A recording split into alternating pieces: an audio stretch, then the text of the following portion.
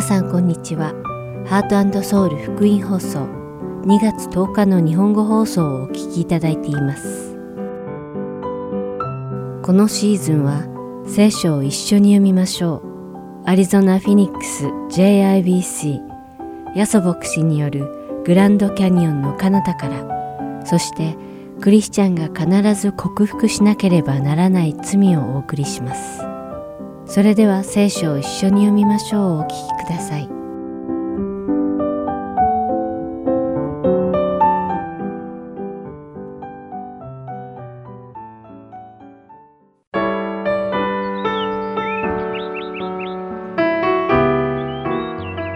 皆さんこんにちは。聖書を一緒に読みましょうのお時間です。お相手はダイヤモンド優子がお送りします。リスナーの皆さんは小さい頃、友達と話をしているときに、いつの間にか友達と持っているものについて自慢し合った経験はないでしょうか。うちには70インチのテレビがあるよ。へえ、それだけ？うちにはミニシアターがあるよ。だとか、パパがコンバースの靴を買ってくれたよ。うちはナイキの限定版を買ってくれたよ。などなど。そしてこのように子供たちがお互いの自慢話をし合っていると、時折相手に負けたくない一心で持っていないものを持っていると嘘をついたり、また実際に持っているものを大きく誇張して表現してしまったりすることもあります。しかし、所詮子供なので、その嘘は多くの場合バレてしまって恥をかいてしまうこともあります。皆さんはこんな経験をしたことがありますか？このように幼い子供の中にはバレバレの嘘をまるで本当のことのように言って自慢をしたりする子供たちがいます。しかし、年齢を重ねるにつれて世の中の物事に明るくなってくると、わかりやすい自慢ではなく、こっそり自慢をするようになります。しかし、露骨な自慢にしろ、こっそり自慢にしろ、自慢はすべて幼稚なものです。コリント教会には、このような幼稚な姿が見受けられました。彼らは自分たちに与えられた様々な聖霊の賜物について、他人が持つ賜物よりずっと素晴らしいもの、より重要なものであるように自慢をしたのです。使徒パウロはそのように互いに自慢ばかりするコリント信徒たちに向かって、そのような自慢は実に幼稚なものであると叱責しました。コリント人への手紙第13章11節から13節に、私が子供であった時には子供として話し、子供として考え、子供として論じましたが、大人になった時には子供のことをやめました。今私たちは鏡にぼんやり映るものを見ていますが、その時には顔と顔とを合わせて見ることになります。今、私は一部分しか知りませんが、その時には私が完全に知られているのと同じように、私も完全に知ることになります。こういうわけで、いつまでも残るものは信仰と希望と愛です。その中で一番優れているのは愛です。と書かれています。パウロは幼い時は幼稚な自慢をするけれど、大人はそんな幼稚な行動はやめて、本質的な重要なものを見ることができると教えているのです。そしてその本質的なものとは愛であると説明しているのです。多くの賜物がありますが、私たちは愛という本質の上で持っている賜物を使うことができなければ、その賜物は何の益もないものであるということをコリント人への手紙第13章は教えているのです。それではお祈りします。愛する天の神様、私たちに素晴らしい賜物をくださり感謝いたします。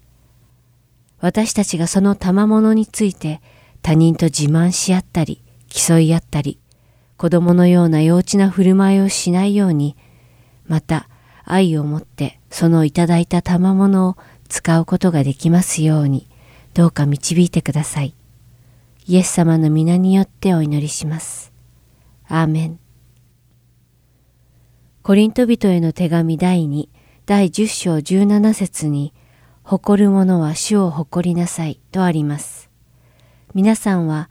今日何を自慢して自分自身を明らかにしたいですか？主を誇る者は自分を表そうとせず、主を表し、主が愛して選ばれた他の生徒たちを支えるようになります。それこそがすべての根本となる愛の性質だからです。今日皆さんがコリント人への手紙第1の13章を読んで自分を振り返る時間を持たれることを願います。それでは今日の聖書箇所、コリント人への手紙第1、第13章の1節から13節までをお読みして、今日の聖書を一緒に読みましょうを終わりたいと思います。たとえ私が人の威厳や御使いの威厳で話しても、愛がないならやかましいドラやうるさいシンバルと同じです。また、たとえ私が預言の賜物を持っており、またあらゆる奥義とあらゆる知識とに通じ、また山を動かすほどの完全な信仰を持っていても、愛がないなら何の値打ちもありません。また、たとえ私が持っているものの全部を貧しい人たちに分け与え、また私の体を焼かれるために渡しても、愛がなければ何の役にも立ちません。愛は寛容であり、愛は親切です。また人を妬みません。愛は自慢せず、傲慢になりません。礼儀に反することをせず、自分の利益を求めず、怒らず、人のした悪を思わず、不正を喜ばずに真理を喜びます。すべてを我慢し、すべてを信じ、すべてを期待し、すべてを耐え忍びます。愛は決して耐えることがありません。預言の賜物ならば廃れます。威厳ならばやみます。知識ならば廃れます。というのは、私たちの知っているところは一部分であり、預言することも一部分だからです。完全なものが現れたら、不完全なものは廃れます。私が子供であった時には、子供として話し、子供として考え、子供として論じましたが、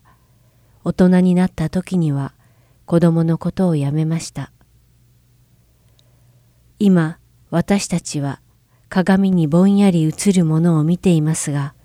その時には顔と顔とを合わせて見ることになります。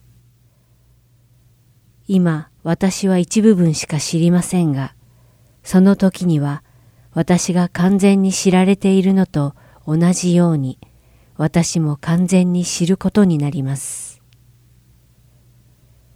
こういうわけで、いつまでも残るものは信仰と希望と愛です。その中で一番優れているのは愛です。今日も聖書を一緒に読みましょうにお付き合いいただきありがとうございました。お相手はダイヤモンド優子でした。それではまた来週お会いしましょう。さようなら。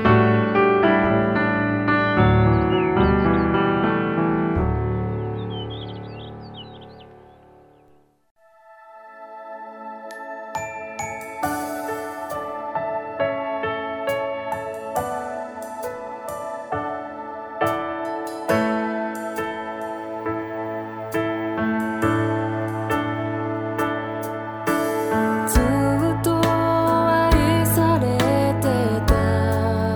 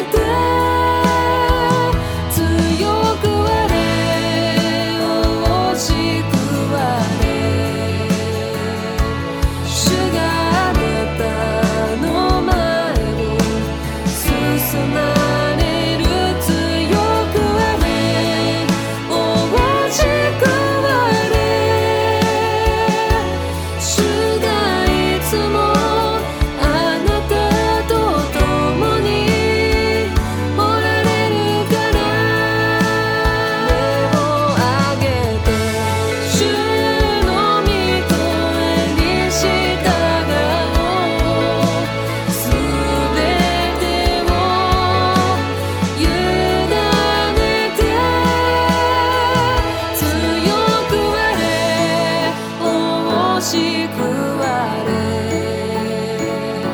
主があなたの前を進まれる、強くわれ、おしくわれ、主がいつもあなたと共におられるから、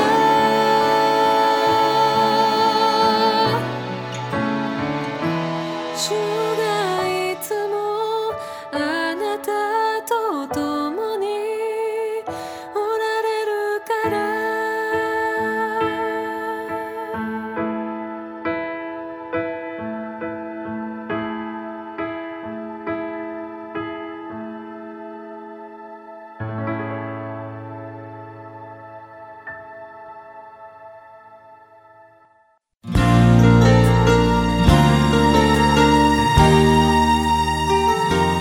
続きましては、アリゾナ・フィニックス JIBC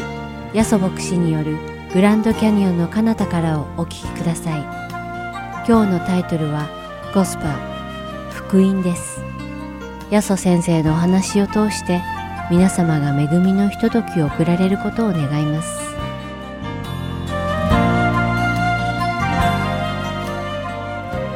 今から聖書を開きたいと思います。聖書をお持ちの方はローマ書の1章をですね、開いてください。ローマ書の1章ですね、16節です。はい、今日のタイトルはですね、ゴスペルということです。ゴスペルというとですね、日本語を話す方はですね、音楽のことですかとこうおっしゃると思うんです。ゴスペルというのはですね、そのまま訳せばですね、良い訪れ、良いニュース、グッドニュースという意味ですね。そのグッドニュースが何かということをですね、一緒に今日も学んでまいりたいと思います。聖書を読む前にちょこっとだけバックグラウンドを説明してから聖書を読みますね。ずっとですね、先週実はステパノという人の人生についてお話をしました。ステパノという人がですね、実はですね、殺されるわけですけど、そのステパノの死の時にですね、実はサウロという人物が最後の方に登場してきました。彼はですね、大体28歳から30歳だと言われておりますね。だから私ぐらいの年だと覚えていただいたら分かると思うんです。ありがとう。なんか無理に搾取させてるようなちょっと感じがしますけど。聖書では若い青年と言ってるんです。28歳青年ですよ。今20歳、30歳の方、ね、青年。ね、バイブルでは青年と言ってますけど、とにかく青年サウロが、ステパノの死を目撃したわけですね。その時、サウロはまさか自分がですね、イエス様に仕えるとはもう全然考えてなかったと思います。ところが、聖書を読んでいただくと分かるように、その後、サウロ自身がですね、クリスチャンとなります。そして名前をパウロにと変えられてですね、イエス様に仕えていったわけですね。そして、パウロは、信仰とは何ですか、つまりグッドニュース、ゴスペルは何ですかということを書いた、その書物が、このローマ人への手紙という書物であります。はい。では、1章のですね、16節を読みたいと思います。私は福音を恥とは思いません。福音はユダヤ人をはじめ、ギリシャ人にも信じるすべての人にとって救いをさせる神の力です。では、お祈りしてお話を続けていきたいと思います。ハレルヤ様、主の皆を賛美いたします。今日フェニックスは外を見ますと久しぶりに恵みの雨が降っています。天気が良い時は私たちもハレルヤと言いますし、雨でも本当に恵みの雨、神様の素晴らしい雨を私たちは本当に恵みを感じます。今日はパウロ、キリストが大嫌いだったパウロがキリストによって人生変えられ、そして福音とは何ですかということを説明したところから共に学んでまいりたいと思います。どうかこのメッセージを通してパウロを変えたこのグッドニュース、ゴスペル、その力をどうか私たちの人生の中にも表してください。イエス様のお名前によって感謝してお祈りいたします。アーメン。ここでですね、パウロは先にですね、こう書きましたね。私は福音を恥とは思わないと言ったんですね。私は思わないということは、思っている人がたくさんいたということでございます。福音が恥ということなんですけど、ちょっとその説明を少し読んでみますと、第一コリントの1章の22節からですね、このようにパウロは書きました。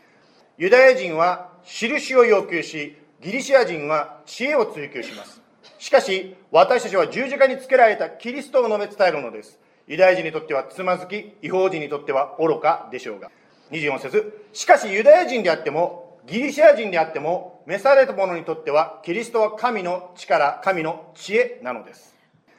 ここでですね、パウロがちょっと2つのグループの人の名前出してましたね。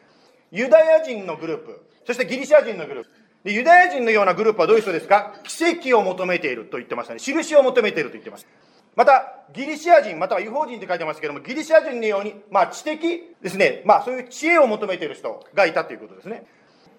ですから、奇跡を求めるですね、ユダヤ人のような人にとっても、また知的なもの、知識を求める人にとってもですね、キリスト教というのは、つまり福音というのは愚かであるというふうにですね、力のないものであるというふうに思われているようでございます。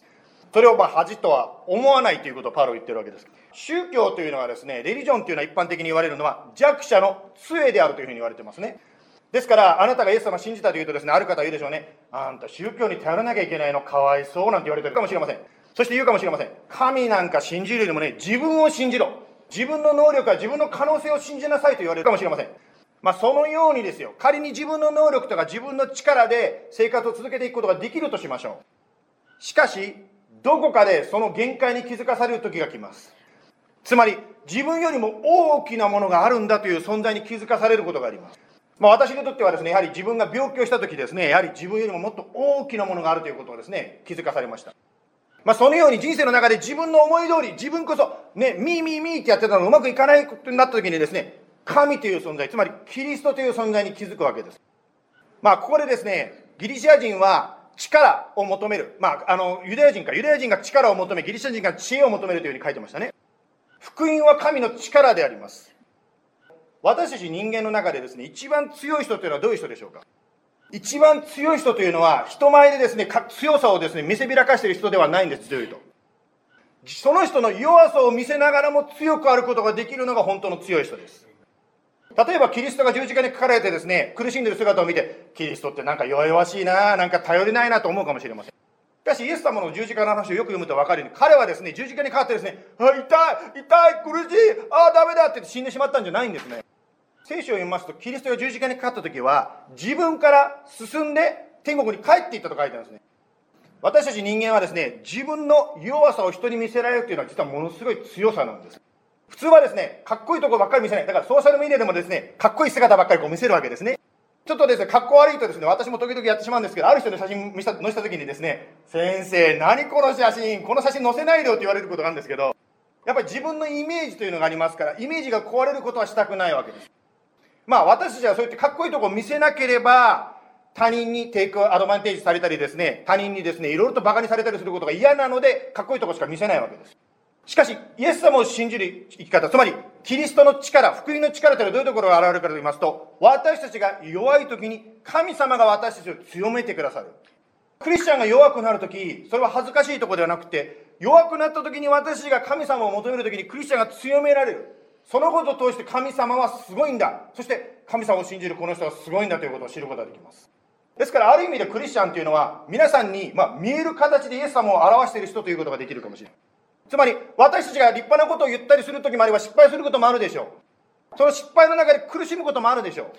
う。しかしその時に神様がその人を励ますことを通して周りの方がですね、この人すごい。つまりその人を引き上げているキリストの強さというのが現れるわけです。ですからもしあなたがクリスチャンになるのは、自分が苦しい姿がですね、もし人に見せることがあったとしてもがっかりしないでください。あなたの弱さはキリストが働く時であります。旧約聖書の中にですね、ダビデというですね、有名な王様がおります。ダビデがですね、こんなことがありました。ちょっと読んでみますね。第一サムエル記の30章の1節からです。ダビデとその部下が3日目にツゲラグに帰ってみると、アマレク人がネゲブとツゲラグを襲った後だった。彼らはツゲラグを攻撃して、これを火で焼き払い、そこにいた女たちを子供たちも大人も皆虜にし、一人も殺さず自分たちのところに連れて去った。ダビデ王がですね、仕事行って帰ってきたらですね、なんと自分の家族がみんながいなくなっていた。敵が来てですね、全員持っていっちゃ積まれちゃった。そして彼の周りにいたですね、部下たち、身近な部下たちからダビデは責められ始めるんです。デビね、あなたのせいだ、あなたのせいだと言ってて、身近な人から責められ始めます。そんな時にダビデはどうなったでしょうか。6節を読みますとこう書いております。しかしダビデは彼の神主によって奮い立ったと書いてあります。ダビデは神様の力によってまた立ち上がったわけです。つまり神様があなたや私が力が足りない時引き上げてくださるんですね。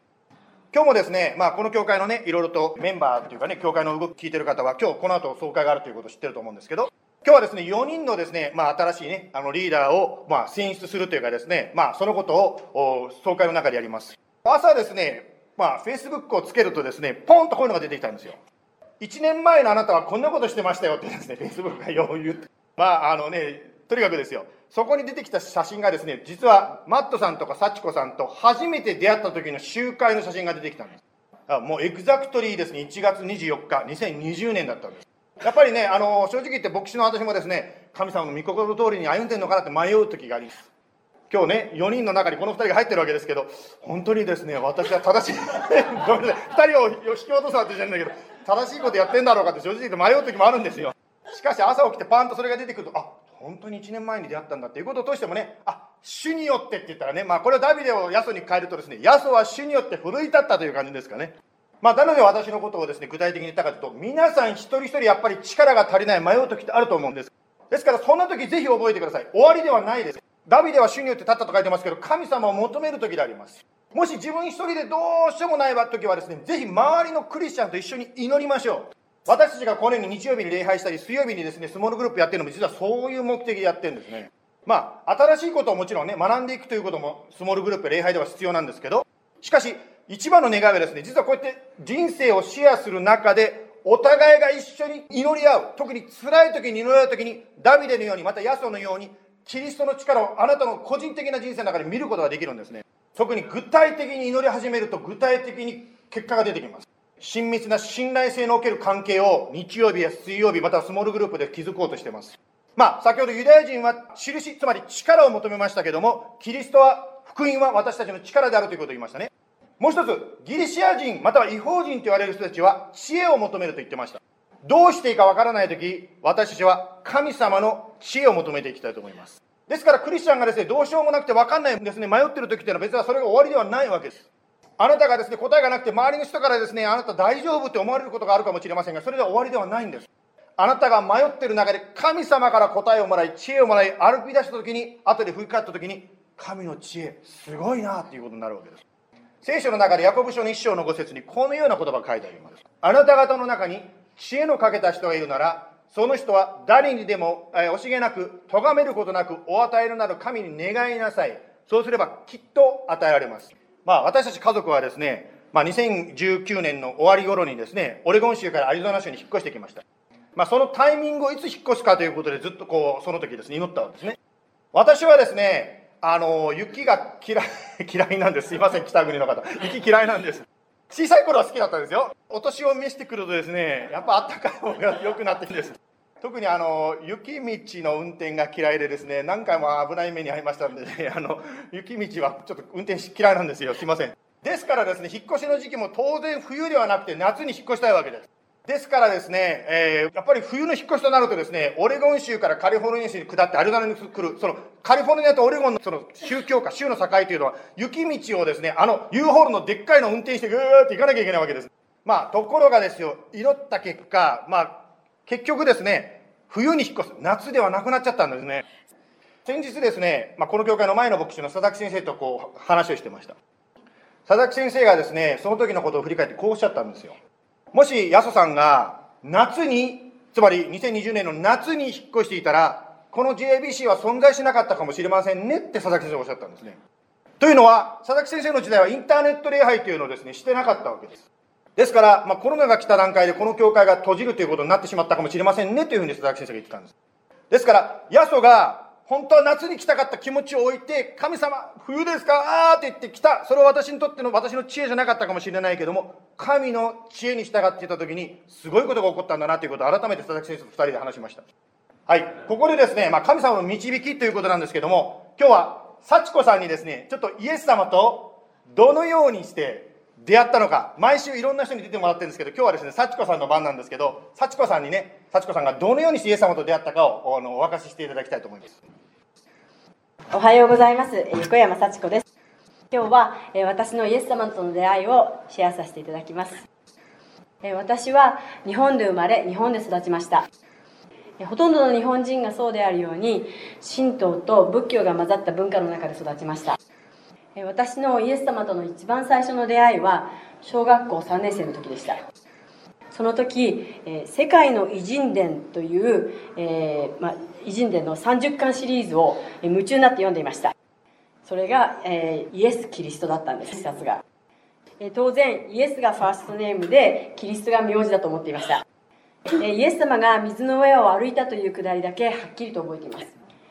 それから東京で国際キリスト教大学という大学に入学しました。もちろんキリスト教には全く興味がなかったんですけれども、最初の学期にキリスト教概論というクラスを取らなくてはなりませんでした。聖書もそのクラスの教科書として交わされました。で、これがその聖書なんです。その時にこの聖書でこの世の創造の話、それからイエスがつまずきの石であったこと、三密体の教義なんかについて習ったのを覚えています。年がバレてしまいますが、もう40年も前のことです。実はそれが私が生まれて初めて C を取ってしまったクラスでした。でもその時成績が C であってももうどうでもいいやっていう気持ちしかなかったのを覚えています。聖書も読まされて少しは知識も得たけれども、その時の私にとっては全く何の意味もないことでした。その後就職してアメリカに来て結婚しました。で、家も買い、友達にも恵まれ、主人のマットと楽しく生活をしていました。で、その頃は、さっき安先生もおっしゃったように、自分が自分の人生のマスターで何でも望んで努力さえすれば全部自分の思い通りになると思ってました。もう分かった、大丈夫とっても傲慢になっていました。そして子供が生まれました。花子です。私の生活が大きく変わりました。どんなに疲れていても夜中に起きて世話をしなければなりませんでした。大好きな買い物もゆっくり行けませんでした。言うことも全然聞いてくれないんです。一体どういうことだろう。で、この時初めて自分の選択以外に私の人生を動かしている何か他の存在があるのではと考え始めました。で、花子が1歳になった時、日本の父が亡くなりました。お通夜の席でおじがこういうふうに言いました。で、島さんってうちの父の名前なんですが、今島さんはどの辺にいるのかな、三途の川を渡っているのかなって言ったんです。私はそれを聞いて、おじさんそんなこと本気で思ってんのって思いました。で、また花子が育つにつれしつけに頭を悩まされました。で、自分の教えていることがこの子にすごく大きな影響を与えてしまうと思ったんですけれども、本当にこれでいいんだろうかっていう疑問が湧いてきました。で、こんなような思いが私の心の中にあるときに、実は神様は友達を通して私とマットを教会に連れてってくださっていたんです。で、ある日曜日の礼拝の中、その時のお話が何だったんだか全然覚えてないんですけども、私の心がぐーっと満たされるのを感じたんです。そしてなんか周りがすごく明るく見えて、自分がすごい平安な気持ちになったのを覚えています。で、その時に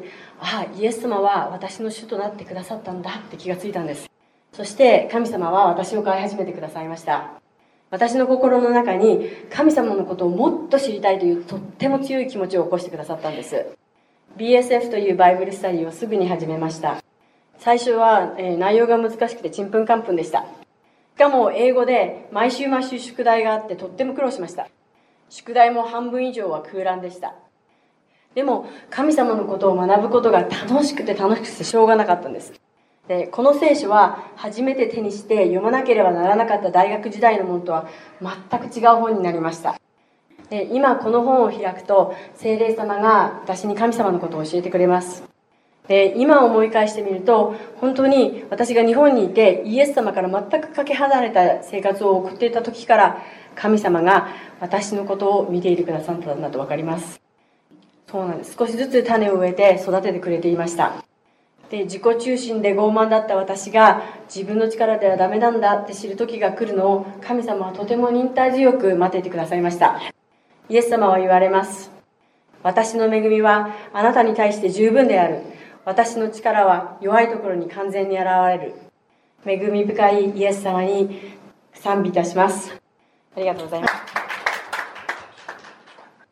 ありがとうございました。聖書ですね、ちょっと続きますけど、ローマ書のですね、1章の16節ですね、続けて読みますけど、私は福音を恥とは思いません。福音はユダヤ人をはじめギリシャ人にも信じるすべての人にとって救いさせる神の力です。はい、その紙をですね、ちょっと渡していただきたいんですけど、画面で見てる方何を配ってるかと言いますとですね、これはシンプルというね、ことを書いた紙でございます。今の聖書箇所の話を続けていきますけども、ここでですね、福音は信じるすべての人にとって救いさせる神の力ですと書いてあります。つまり福音というのはですね、信じるものであるということです。幸子さんがね、信じられたようにですよ。つまりイエス様が私の罪のために十字架にかかって身代わりとなって死なれたこと、そのことを信じるということですね。良い行いや儀式を通して救われるのではなくて、信じることを通して救われるわけですね。今、証、いろんな方からですね、愛さんの証も聞いたし、マトさんの証も聞いたしね、そして今週は幸子さんの証聞きましたね。他のね、皆さんにもぜひまた証を聞きたいと思うんですけど、しかし分かることは、一人一人ユニークなですね、イエス様との出会いがあるということ。いろんなそれぞれの環境の中でイエス様がずっと心のドアをノックしていらっしゃって、その心のドアのノックに、答えていったわけですね。聖書はこう言っています。ローマ書の3章の28節、人が義と認められる、つまり救われるのは律法の行いによるのではなく信仰によると聖書は言っています。ですから私たちがイエス様を信じるということがどれだけ大事かということをですね、ここでもまた強調されております。福音とは信じるものであります。この後ですね、礼拝の後すぐにですね、教会員の総会がありますけど、この前の方でごちゃごちゃ私いろいろ喋っておりますが、その中でですね、教会員とは何かということをですね、ちょっと聞かれることがあるかもしれません。教会員であろうとなかろうがですね、私たち JBC は全ての人にイエスで仕えていく教会であります。そういう意味ではですね、教会員であろうがなかろうがですね、イエス様のケア、また愛の奉仕をしていくということは全然変わらないわけです。では、教会員は何かと言いますとですね、こういうことですね。教会員とは、この JBC を通してアクティブにイエス様のミッションを進めていきたいという人たちの群れであります。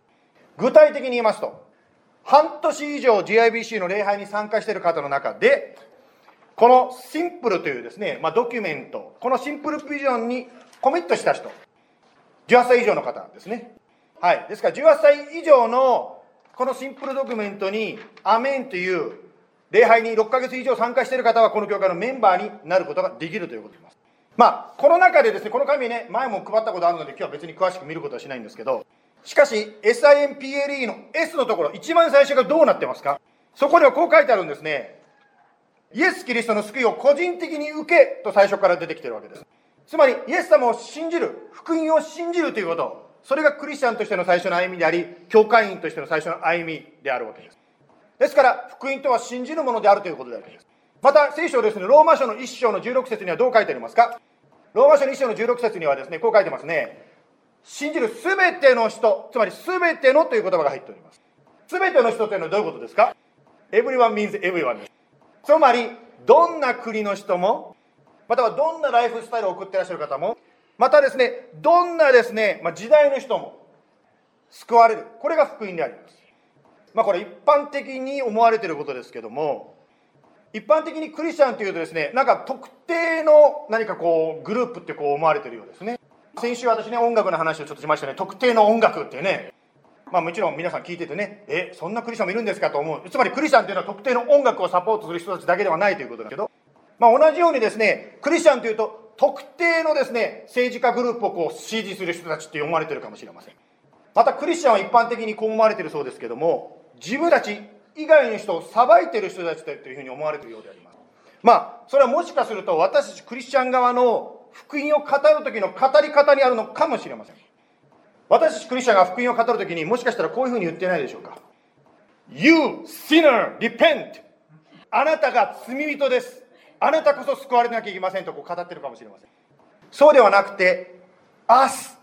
sinner we repent、 私たち、あなたも私もあなたもから逆がいいですね。私もあなたも罪人です。そして私たちがイエス様を信じて救われる必要があるのですという、私たちというインクルードする必要があるわけですね。つまり私も罪人です。でもこんな私のためにイエス様が十字架にかかってくださったのです。あなたも信じませんかという、こういう形で私たちクリスチャンが語る必要があるんではないでしょうか。ですから福音は全ての人を救うことができる力がありますね。また最後のですね、英語でうまく訳せるかどうか分かりませんが、日本語ではですね、救いさせる神の力ですとこういうふうに言い切っていますね。イエス様はこういうことですね、救われるとか救われるでしょうではなくて、神の力です、救われますというふうにですね、言い切ってるわけですね。時々ですね、救いというとですね、天国に行ったら楽しいことするんでしょう、しかし今はっていうことで、ずっと先のことをですね、救いというふうなことを考えていらっしゃる方いらっしゃるようであります。そうではなくて、救いというのは今神様の力を体験できる、今天国の平安を体験できることであります。先ほども言いましたように、日常生活の中で力が欲しいとき、知恵が欲しいとき、癒しが欲しいとき、神様が働かれるその力を体験していくことができるのが福音であります。大統領が変わってアメリカは新しい時代、世界は新しい時代に入りました。任命式の場面を見たときに私はこんな聖句を思い出しました。それはこう書いてあります。第一テモテの2章の1節から。そこでまず初めにこのことを進めます。すべての人のために、また王とすべての高い地位にある人のために、願い、祈り、取りなし、感謝が下げられるようにしなさい。そうすることは私たちの救い主であり、神の御前において良いことであり、喜ばれることなのです。神はすべての人が救われて真理を知るようになるのを望んでおられます。私たちクリスチャンは神様が喜ばれるやるべきことがあります。それは何かと言いますと、大統領のために、リーダーのために祈るということであります。祈り取りなし感謝を捧げる必要があるわけです。それだけではなくて、学校や会社のリーダーのためにも祈る必要があるでしょう。また家で親のために、また教会のリーダーのために祈る必要があるでしょう。しかし祈る目的は何ですか？祈るゴールは何ですか？4節、今の読んだところに書いてあるんですけど、こう書いてありますよね。神はすべての人が救われて真理を知るようになるのを望んでおられる。つまり神様、私たちが祈るのは、すべての人が福音を信じて、この福音の力を体験できるように、それをですね、願って私たちは祈り続けていくわけです。今日はこの後ですね、ファミリー総会を行いますが、それを通してですね、本当に神様がこのアリゾナでこの小さな教会を用いて何をされるかを共に求めてまいりたいと思います。ではお祈りしましょう。イエス様、今日はキリストが大嫌いだったサウロが人生変えられてパウロとなった後に書いた手紙から共に学んでまいりました。彼を変えることができた福音の力は今にも続いております。それはもし私たちが、イエス様、私は罪人です、この私の罪のために十字架にかかって死んでくださってありがとうございますと信じるときに、その祈りをするときにあなたは私たちを救ってくださいます。あなたが7人のリーダーたちを使徒の働きの中から生み出したように、今日も私たちは4人のリーダーたちを主の御心を求めて任命していきたいと思います。どうぞ神様、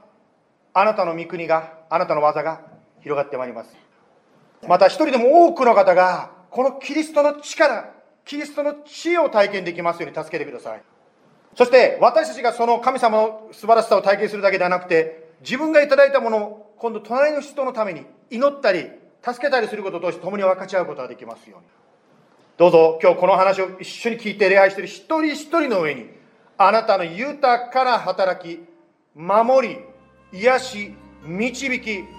勝利がありますように。イエス様のお名前によって感謝してお祈りいたします。アーメン。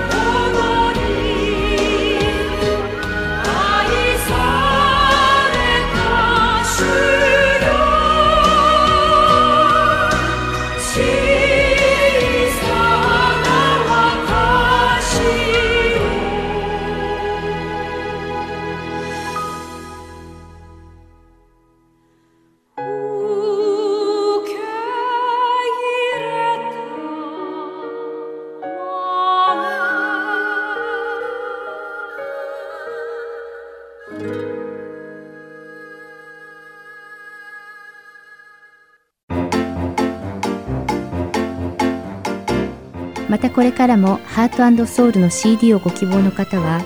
heartandsoul.org@gmail.com heartandseoul.org@gmail.com までご連絡ください。ご連絡いただき次第送料無料にて送らせていただきます。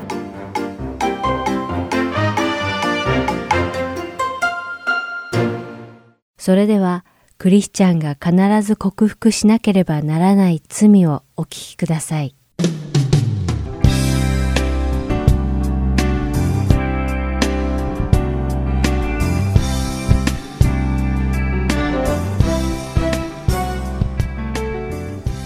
ハート&ソウル福音放送のリスナーの皆さん、こんにちは。クリスチャンが必ず克服しなければならない罪の時間です。お相手は横山まさるです。これはアメリカのクリスチャン作家であるジェリー・ブリッジズ氏が書いたRespectable Sinsを通して、私たちクリスチャンが克服しなければならない罪について考察していく番組です。第6回目の今日は利己主義の罪についてお話ししていこうと思います。さて、最近巷では心や体の状態を客観的に知ることができる多くの自己診断テストが出回っています。それらのテストの中には大抵次のような質問があります。寝ても疲れが取れない。疲れていてもぐっすり眠れない。物忘れがひどい。与えられた仕事に集中できないなどです。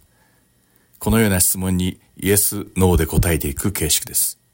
皆さんはこういったテストを受けたことがありますか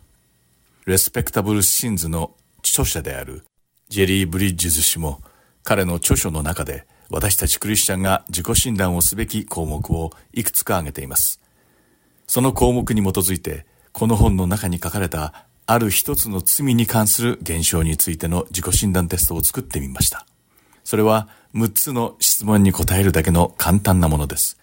ぜひ皆さんもはい、いいえで答えてみてください。ノートに番号と答えを書くといいかもしれません。では始めましょう。第1問。クリスチャン仲間と話すとき、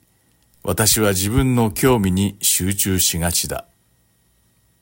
第2問。他の人と話した後、家に帰ると、その人が何に興味があるのかを覚えていないことが多い。第3問。教会でも家庭でも職場でも与えられた仕事以外のことを頼まれると、それは私の仕事ではないと思うことが多い。第4問。自分の家族や自分がお金を必要としていることを知っているが、他のクリスチャンが経済的援助を必要としているかどうかにはほとんど関心がない。第5問。約束の時間によく遅れる。第6問。感謝することが難しい。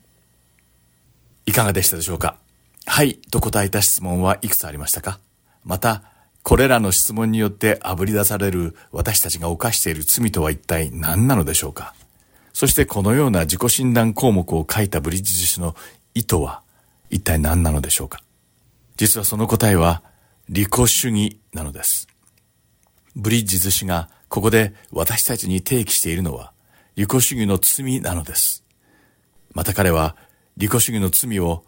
他人を見向きもしない無関心の罪と名付けています。さらにブリッジズ氏は人が自分の中にある利己主義の罪に気づくのはとても難しいと言っています。その理由として私たち人間の目には他人の利己主義はよく見えるけれど自分の中にある利己主義は全くほとんど見えないからだと述べています。利己主義の罪を理解するには人間が生まれながらにして利己的な性質を持っていることを認めなければなりません。この私たちの利己的な性質は小さな幼子の頃からすでに顕著に現れます。皆さんは幼子が利己的であるということに関して少し変だと思いますか？よく何の罪もない子供という表現を聞きますが、ブリッジズ氏によれば幼い子供の中にも利己主義の罪は簡単に見つかると述べています。私たちはよく幼い子供たちに、同じおもちゃで遊ぶのは順番にしようね。誰かが遊んでいるおもちゃを取っちゃダメだよ。仲良く遊ぼうね。というような場面に遭遇した経験があるのではないでしょうか。特に子育ての経験があったり、子供に関わる仕事をしている人なら、これらのフレーズに共感するのではないでしょうか。人は生まれながらにして利己的なのです。だからこそ欲しいものを手に入れるために泣いたり、癇癪を起こしたりする子供を多くの場面で目にするのではないでしょうか。詩編第51編5節で、ダビデは、自分は罪の中で生まれ、自分の母親も罪の中で自分を産んだと告白しています。このダビデの言葉は、人間は生まれながらに罪人の性格を持って生まれるという告白なのです。そして自分が生まれながらに利己的な罪人であることを悟る人だけが、利己主義の罪から解放されるための努力を始めることができるのです。ブリッジズ氏は、私たちは成長するにつれて、利己的な行動が社会では受け入れられないことを学習し、その本性を隠すことを学び、訓練すると説明しています。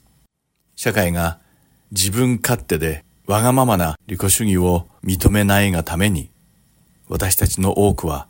必要に迫られて利己的な行動を抑えているだけなのです。私たちの中にある利己主義が完全に消えたわけではなく、単にそれを隠しているだけだというのです。言い換えるなら、私たちの中にある利己主義はいつでもまたその醜い姿を表すことができるのです。また、大人たちは子供のようにわがままな振る舞いをあからさまに表に出すことはないのですが、もっと巧妙に洗練された方法で自分の利己主義の欲求を満たしていくのだそうです。本書の中でブリッジズ氏は利己主義を4つのタイプに分類しています。1つ目は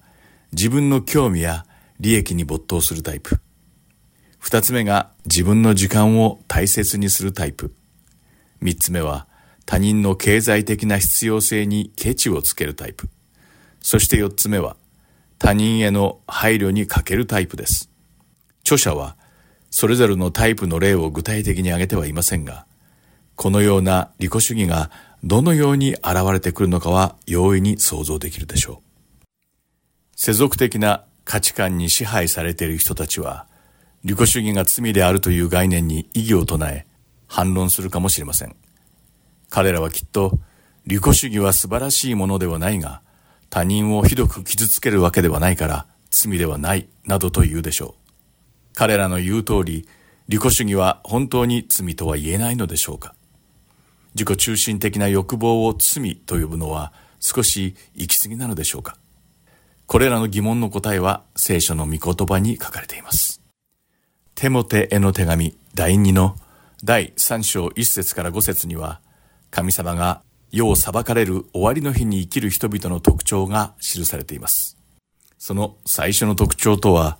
人々が自分自身だけを愛するということです。1節と2節を読んでみましょう。終わりの日には困難な時代がやってくることをよく承知しておきなさい。その時に人々は自分を愛する者、金を愛する者、大言相互する者、不遜な者、神を汚す者、良心に従わない者、感謝することを知らない者、汚れた者になり、とあります。すべての罪はこの自己愛、つまり自分だけを愛する利己主義から始まっているのです。この自己中心的な愛が、イエス様の教えといかに対照的であるかを見てみましょう。イエス様は神様の613項目もある戒めをたったの2つにまとめてくださいました。それは神様を愛すること、そして隣人を愛することです。さらにその2つも最終的には1つに統合されました。ヨハネの福音書第13章の34節を読んでみましょう。そこには、あなた方に新しい戒めを与えましょう。互いに愛し合いなさい。私があなた方を愛したように、あなた方も互いに愛し合いなさい。とあります。私たちの主は愛の神様です。愛は利己的なものではなく、利他的なものなのです。神様は私たちが自分だけを愛するのではなく、神様を愛し、兄弟姉妹を愛することを望まれているのです。私たちが目にする様々な利己主義というのは、結局のところ自分だけをより愛し、自己の欲求だけが最重要項目であり、自分の時間だけが最も大切で、他人の気持ちなどを考える暇があるなら、代わりに自分のことだけを考え、自分が自分のことを話すことに満足感を見出すことから生じているのです。このような思いやりのない行動は、すべて過剰な自己愛が原因なのです。このように聖書的な観点からすると、利己主義というのは神様の御心に逆らう邪悪な罪なのです。さらに恐ろしいのは、この利己主義の罪は必ずしも外に現れるとは限らず、私たちの内面の奥深くに潜んでいて、巧妙に私たちを操り動かしてしまうのです。私たちが皆自分の心の奥底に潜む利己主義の罪に気づき、その罪を犯すことがないように祈り願います。最後にヨハネの手紙第1の第4章20節と21節を読んで今日の放送を終わりたいと思います。神を愛すると言いながら兄弟を憎んでいるなら、その人は偽り者です。目に見える兄弟を愛していない者に、目に見えない神を愛することはできません。神を愛する者は兄弟をも愛すべきです。私たちはこの命令をキリストから受けています。とあります。皆さんがこの1週間、イエス様が私たちの主であられる神様を愛し、隣人を愛せよと言われた御言葉を思い出し、自己愛の罪から解放されることを祈っています。というわけで今日はここまでです。また次回、クリスチャンが必ず克服しなければならない罪でお会いしましょう。お相手は横山まさるでした。さようなら。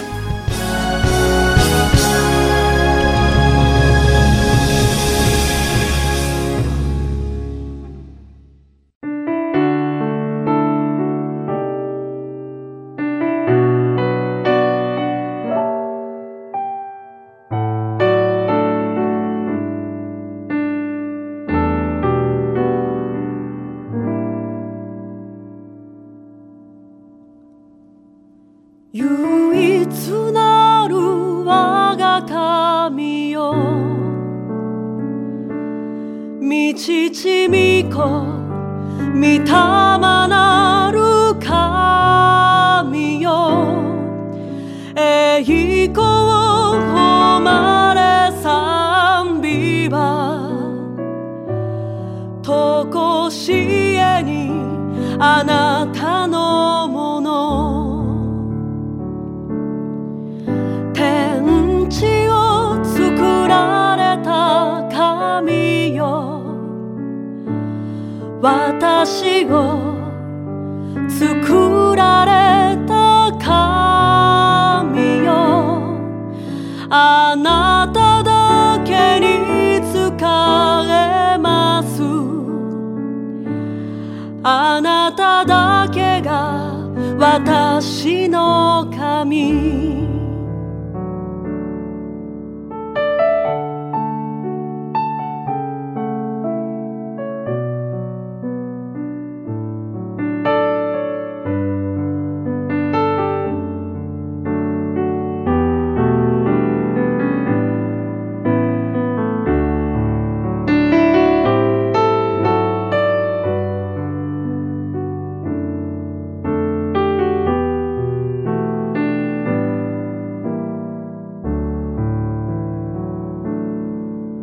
唯一なる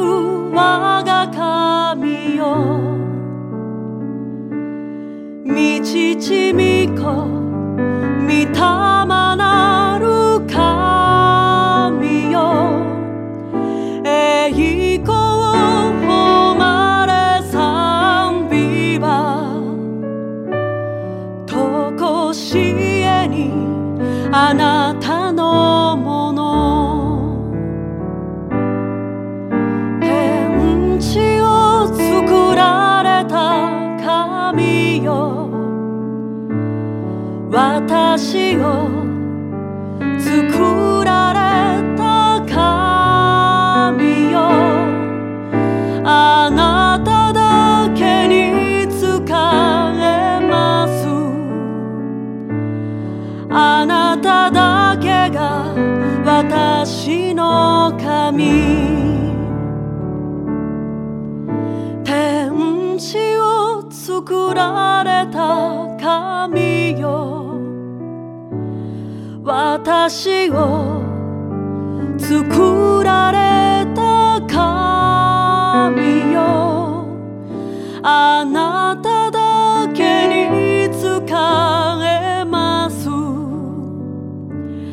あなただけが私の神。あなただけが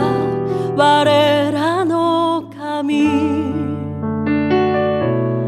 あなただけが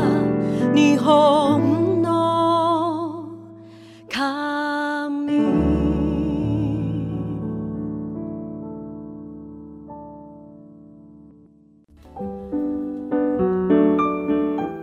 今日の放送はいかがでしたか？最後までお付き合いくださりありがとうございました。また来週お会いしましょう。